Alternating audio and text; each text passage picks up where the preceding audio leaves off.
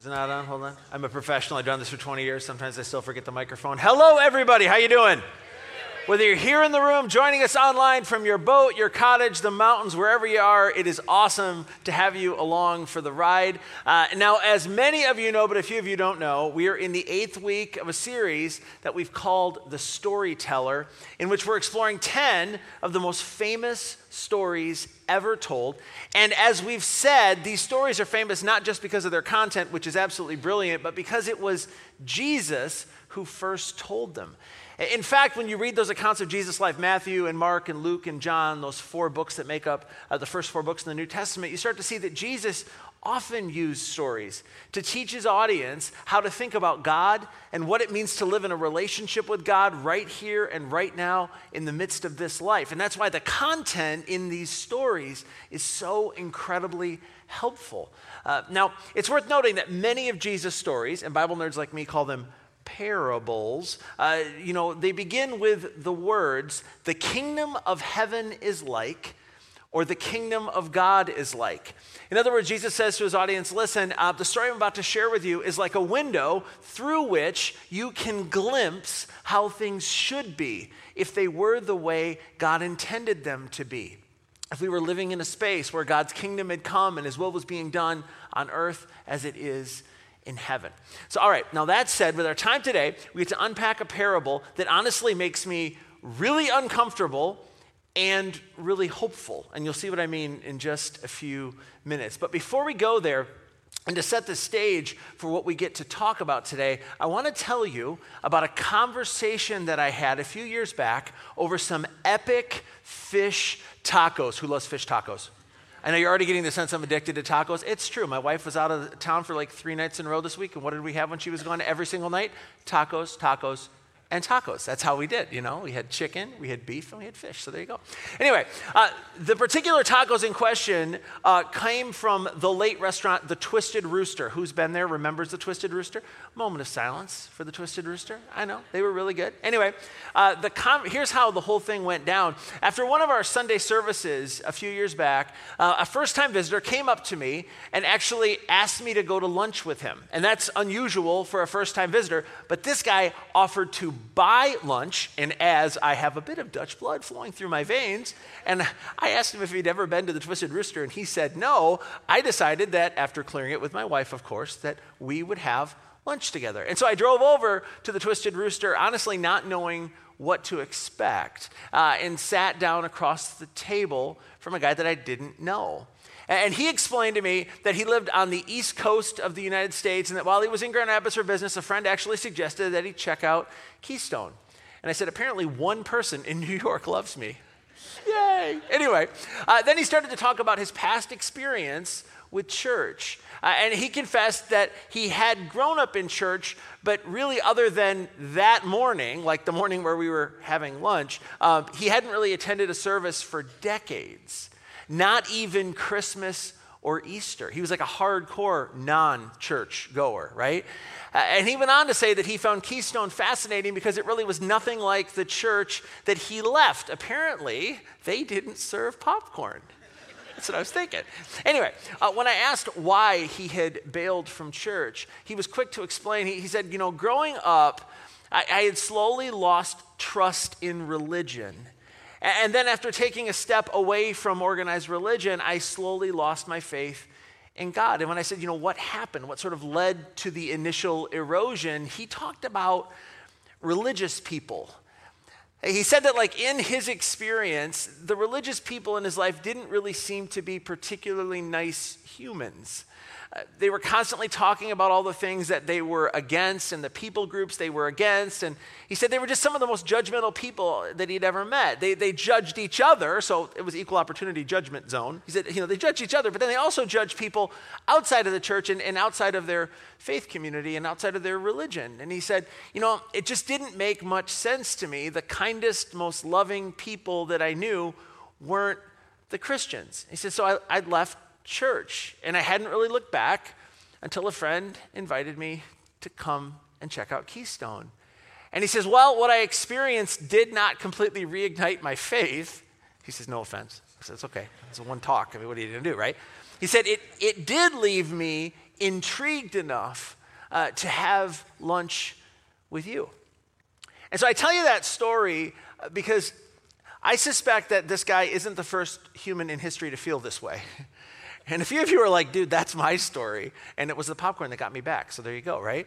But I think I know why this happens. We religious people, and I put myself in this category, we religious people seem to have a nasty tendency at times to get lost in a fog of church culture and tradition. And when that happens, it can be easy for us to lose our way without intending to. In fact, there's even times in history where we can end up working against the very sorts of things that God intends the church to fight for. And that was actually the reality in the time of Jesus. Many of the conversations that Jesus had when he was alive on earth were with Jewish religious leaders. The Jewish tradition was the tradition in which Jesus came, the Jewish religious leaders who had simply lost their way. And some of his harshest criticism was often leveraged at individuals who publicly, and I believe often unknowingly, carried God's reputation in ways counter to God's intentions. In fact, the parable that we get to unpack today flows out of one of those conversations. It was recorded for us almost 2,000 years ago by an early Jesus follower named Luke. And let me just show you how Luke sets up the context for the parable. He says this. He says, on one occasion, an expert in the law, think professional religious guy, stood up to test Jesus. Teacher, he said, what must I do to inherit eternal life? And now we would read that and say, what must I do to go to heaven? And that wasn't exactly what the guy was asking. Let me kind of explain. What the question that this guy asks actually was a very typical question that for religious leaders to ask one another in the first century. It's a question that sort of got to the heart of what it meant to live a life that honored God, which was sort of the goal of every Jewish person. In fact, the expert in the law could also have phrased his question this way. How do you believe that God desires me to live? What does God want me to do in this life? And as was often the case when someone asked Jesus a question, Jesus responded with a question. Here's what he said. He said, well, what is written in the law? He replied, how do you read it? It's like, you're a professional religious guy.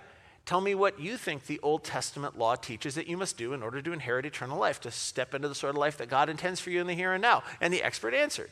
He says, love the Lord your God with all your heart, and all your soul, and all your strength, and all your might. Now, it's super easy for us to miss 2,000 years later, halfway around the world, but this expert responds by quoting a section of what the Jewish people call the Shema. And if you have any Jewish friends, you know that the Shema is very central to the life of a Jewish family. It's often the first thing that they pray when they get up in the morning, the last thing they pray before they go to bed at night. They recite these famous words found in the Old Testament book of Deuteronomy, chapter 6, verse 4. And everyone in Jesus' day agreed that the Shema was the most important of the 613 commandments in the Jewish law. To love the Lord your God with all your heart, all your soul, all your mind, and all your strength. Like everything in you needs to love God. In fact, Jewish families, that's the first thing they would try to teach their babies. People that were nearing the end of this life, that would often be the last thing they would try to recite as they exited this life. It was absolutely central to the life of every Jewish individual. But if we're honest, and if we think about it, the expert's answer to Jesus' question raises another question.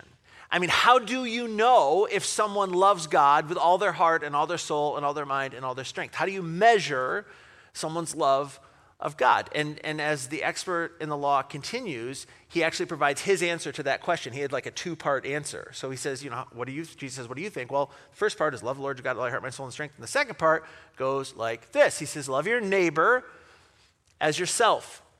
In other words, the expert believes that the best way to demonstrate and authenticate your love of God is your love of neighbor.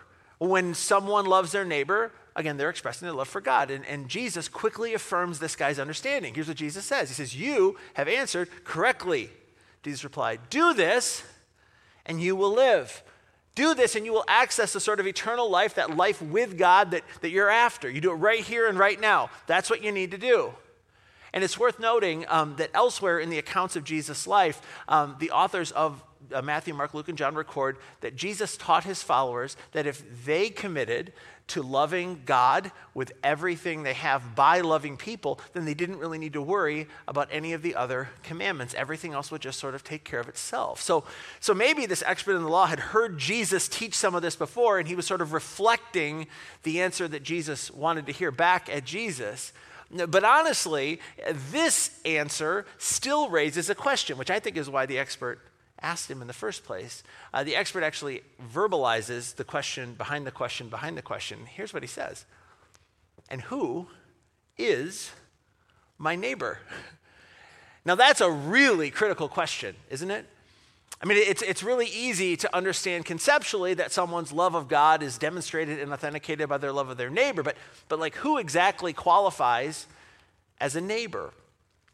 Well, the word neighbor in Hebrew literally translates one who is close. And so historically, Jewish people interpreted this to mean that they were to love other Jewish people as they love themselves. And if you're not a Jewish people, then they were under no obligation to love you. But there were some other options that were floating around in the first century era as well. The Pharisees, those were the professional religious leaders, maybe this expert in the law was a Pharisee, they actually taught that you were to love other Jews who were righteous, meaning right with God in the way they lived, and ceremonially clean, like you loved yourself. Like go for the A-list religious people. You're going to love the other passionate religious people. And there was another group that taught that they basically said, well, our neighbor is anyone who we like. So really what God is telling us to do is that we need to love our neighbor that we like already. So that doesn't seem like a particularly difficult thing to do, right? So love the people you like you love yourself. So again, those are the answers that were sort of floating around in the air, but none of those are the options selected by Jesus. Instead, in answer to the question, who is my neighbor, Jesus told a story. He unleashes a parable. And as I imagine it, his disciples would have laughed or groaned because every time someone asked Jesus a question, after responding with a question, he would tell a story. And they'd be like, here he goes again. That's what he always does. Anyway, here's what Jesus said. So who's my neighbor? Jesus says, a man was going down from Jerusalem to Jericho when he was attacked by robbers. They stripped him, he goes on, of his clothes, beat him, and went away, leaving him half dead. You're like, great story, Jesus. Now, the walk from Jerusalem down to Jericho literally takes all day. It's a 27-mile journey, and in 27 miles, you descend 3,300 feet. During the summer months, the temperatures on the road to Jericho can climb north of 110 degrees. It can literally feel like you're trying to breathe air out of a hairdryer. And I know this because my wife, Sarah Ann, and I walked a part of that road, not the whole thing, in the summer of 2019. And we did it on a day when you couldn't rent a camel to take you because it was too hot for the camels. But we walked it anyway because our guide was insane. And I remember saying to my wife, hey, if we don't die, this is going to be a great story, right? Oh, my goodness. Anyway, so after Jesus explains the man in the narrative fell into the hands of robbers and beaten and left half dead, he goes on and he says, a priest, as a Jewish priest, happened to be going down the same road. And when he saw the man, he passed by on the other side. Now, this would not have been unusual in that priests often traveled from Jerusalem to Jericho. Scholars suggest that as many as half of the priests in Israel during the time of Jesus had homes in Jericho. The climate was, not in the summer, but generally speaking, a little more mild than up in the mountains in Jerusalem. But Jesus' story does raise a really important question, because why did the priest pass the man in need by? And honestly, we don't know. But what's clear is that somehow in between the first time the priest saw this guy and the time he passed him by, he had somehow convinced himself not to stop. And I'm sure he had some internal dialogue, like he sees the guy and he sees that he's in need, and he said, well, what was he thinking? Maybe he thought he was already dead. That's possible. Or maybe he was in a hurry. He had to get to something important. It's also possible that, strange as it may seem, he was trying to honor God and his law in avoiding the man. And here's why. In the Old Testament book of Numbers, there are actually instructions for, among lots of other things, what to do around dead bodies. Jewish people were taught that if they went too near a dead body, they would become ceremonially unclean for 7 days. So like if they're in a tent and somebody dies, they're ceremonially unclean for 7 days. And here's the thing, if someone is unclean, then they're unfit to work in the temple in Jerusalem. So the priest, if he became unclean, couldn't do his job for a week. So somehow this priest convinced himself that God didn't want him to help this man in need. And so Jesus continues. And as he does, another character enters the story. Here's what he says. He says, so too a Levite, when he came to the place and saw him, passed by on the other side. Now, a Levite would have been a couple steps below the priest on like the social ladder, but he still would have been involved in the work in the temple. So he too decided to move away from the man and pass him by on the other side. Now, it's worth noting that once again in this parable, and we've seen this over and over and over again, Jesus exaggerates some details in order to make his point. Because in order to pass by the guy in need on the other side, the Levite and the priest would have had to climb down through a huge valley in order to reach the path that was on the other side of the treacherous ravine along which the Jericho Road runs. Check out this picture again. And I forgot to mention that we brought, this is my second son Parker's favorite stuffed hippo named Pulo, who was along for the ride, and we have pictures of Pulo all over Israel, but that's way too much information. Notice in this picture, the ravine and the other side, and the road on the other side, and it's basically like a sheer cliff. So it's a ridiculous suggestion that somebody would like walk to the other side. I mean, the path itself is maybe 18 inches wide. There's no other side to the one path, so you'd literally have to cross to the other side. Nobody would do it, but it's just a story, and Jesus is trying to make a point. Well, anyway, as the narrative continues, it takes a shocking turn. Because everyone listening to Jesus when he told the story would have expected that the third character in the story was going to be a Jew. Like a priest, a Levite, and a Jew were often common characters. It's kind of like two guys walk into a bar, that kind of a thing. There was always the priest, the Levite, and the Jew. And so like, yeah. But see, that wasn't what Jesus had in mind. By the way, when it was the priest, the Levite, and the Jew was always the hero in the story. So that's kind of fun too. But anyway, they were ready for that, and that's not what happened. Here's what Jesus says. He says, but a Samaritan, as he traveled, came to where the man was, and when he saw him, he took pity on him. He goes on, he went to him and bandaged his wounds, pouring oil and wine, and then he put the man on his own donkey and brought him to an inn and took care of him. Now, the key to understanding this parable and what Jesus is trying to get after here is a little bit of history. Because in Jesus' day, you need to know that Jewish people absolutely hated Samaritans. And they had hated them for generations. And here's why. 500 years before the time of Jesus, a group of Jewish people had been deported along with people from other races by a pagan king. And over time, they chose to intermarry with pagans. And so these Jews who had married pagans became known as a new people group, the Samaritans, and they eventually returned to the land. So to first century Jews, Samaritans were half-breeds, or for the Harry Potter fans among us, half-bloods. Thank you. I've been waiting all week for that one. Okay, yeah. And I thought it'd be more funny than that, but it wasn't. That's cool. All right. Yeah. So the Jewish people saw the Samaritans. They say, hey, your bloodline is polluted. You're no longer worthy to be the children of God. And to make matters worse, the Samaritan religion was sort of a mixture of Judaism and a whole bunch of idolatrous practices from other faiths.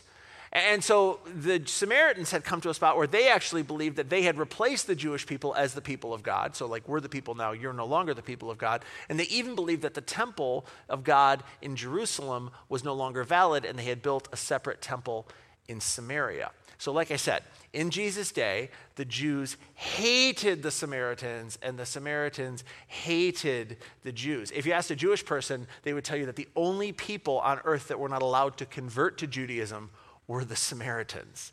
One more for fun. There's this Jewish historian named Josephus, very spunky, very fun to read.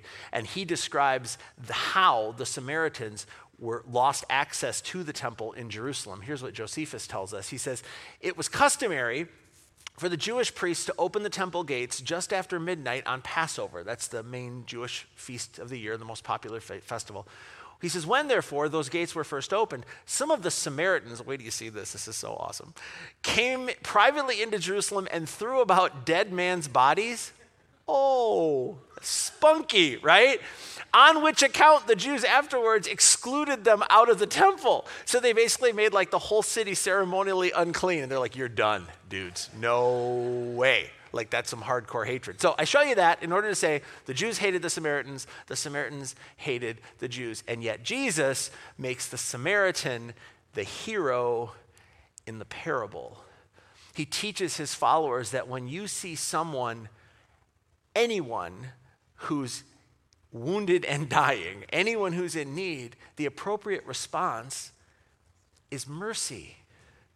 And Jesus notes that the Samaritan did the right thing. He did what needed to be done in order to help the wounded man. And then he continues. He goes, oh, but that's not all. Check out what this guy did. Again, here we go, exaggeration. The next day he took out 2 denarii, it's like 2 days' work, and gave it to the innkeeper. Look after him, he said.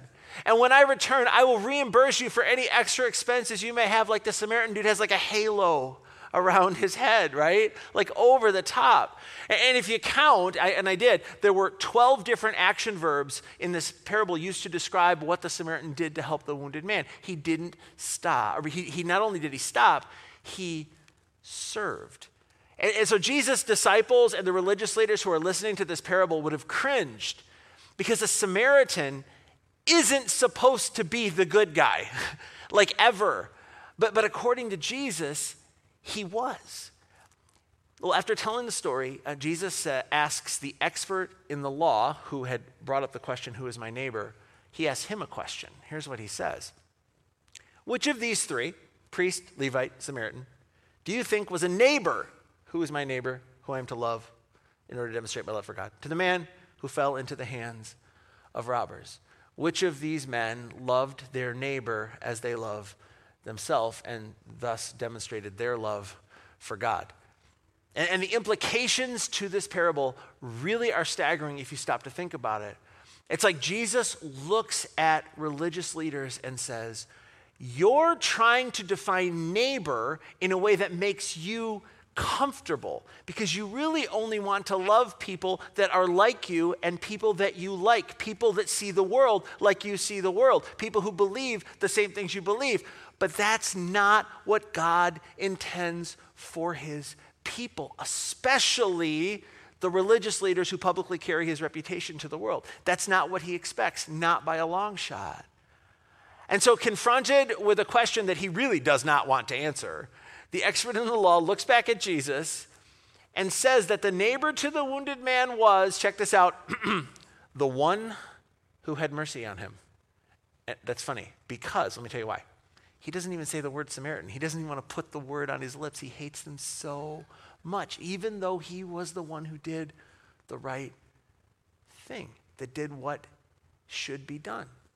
Even though he was the one that didn't sit around and try to figure out how to disqualify someone from the status of neighbor.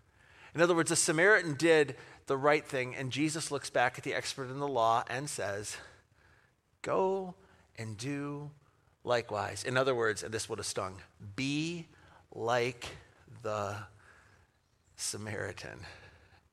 Whoo. And then Jesus drops the shofar, right? Just walks off. Yeah. Whew.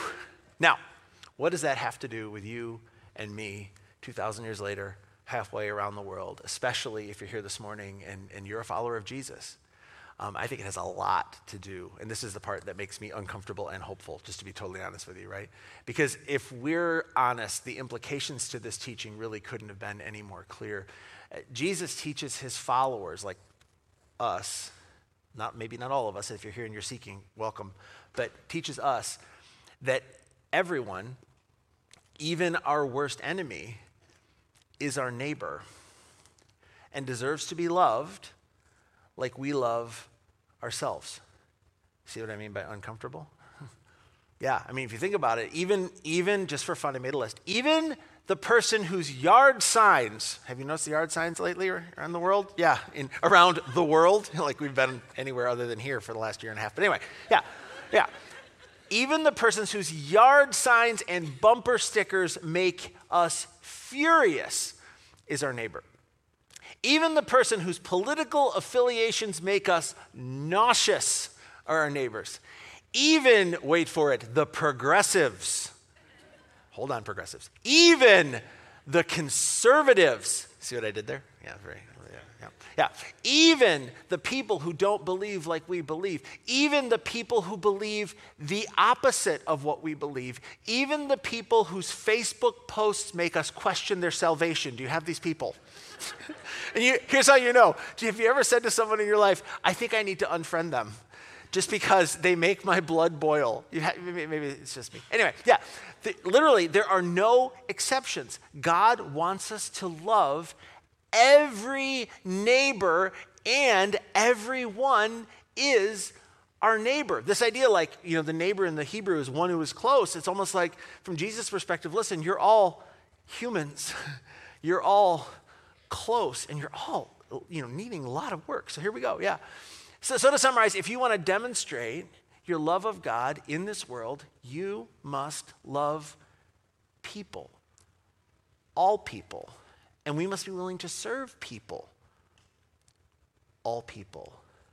And I know what a few of you are thinking, right? Because I had this, as I was writing this week, I was like, oh wait, this is a great question.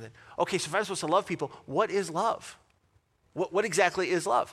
And fortunately, an early pastor named Paul defined it for us 2,000 years ago in a letter to Christians living in Greece. And if you've ever been married and had a wedding ceremony with somebody like me that stands up in a suit, and you probably had this verse read at weddings. It's like the number one hit on the wedding charts, right?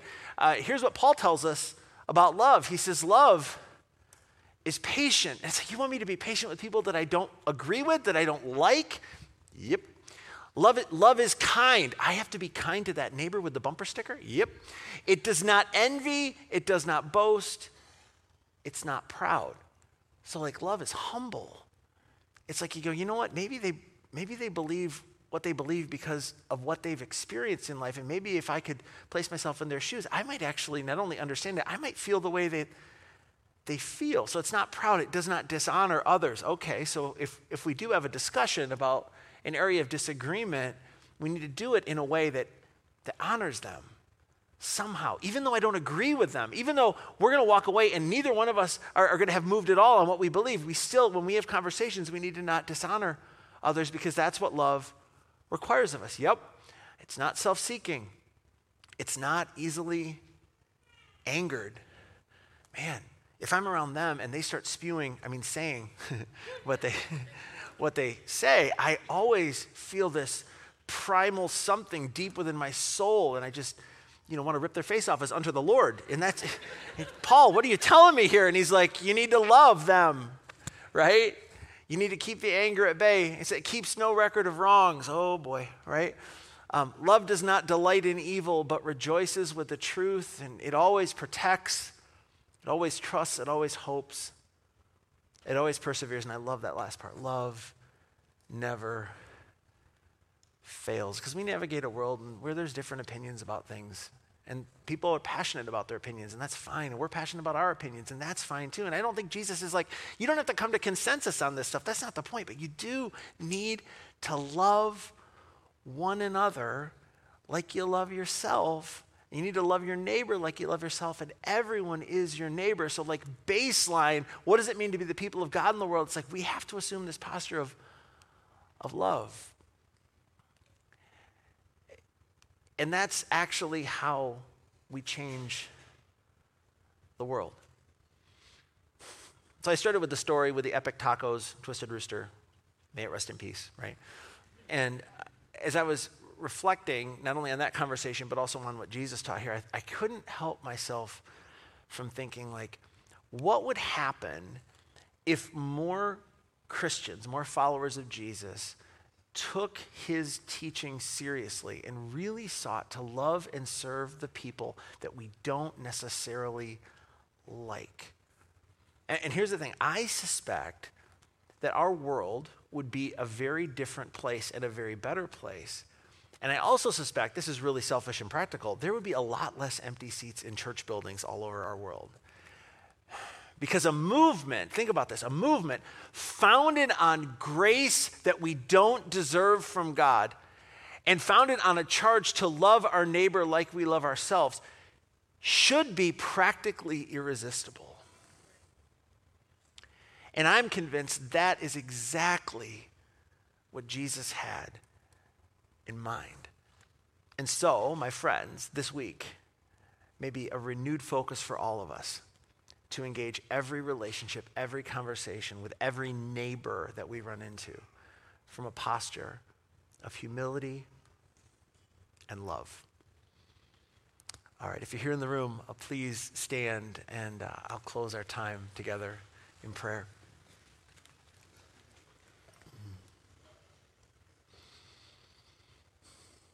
Heavenly Father,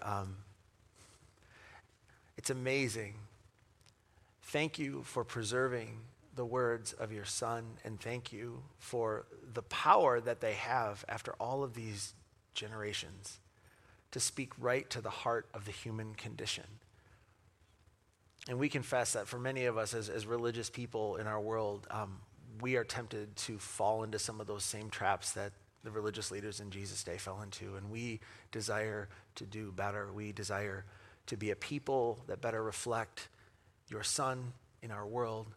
We desire to be an organization that better reflects what your Son had in mind for our community. And we know we aren't going to get it perfect, but we just desire to do it as well as we possibly can.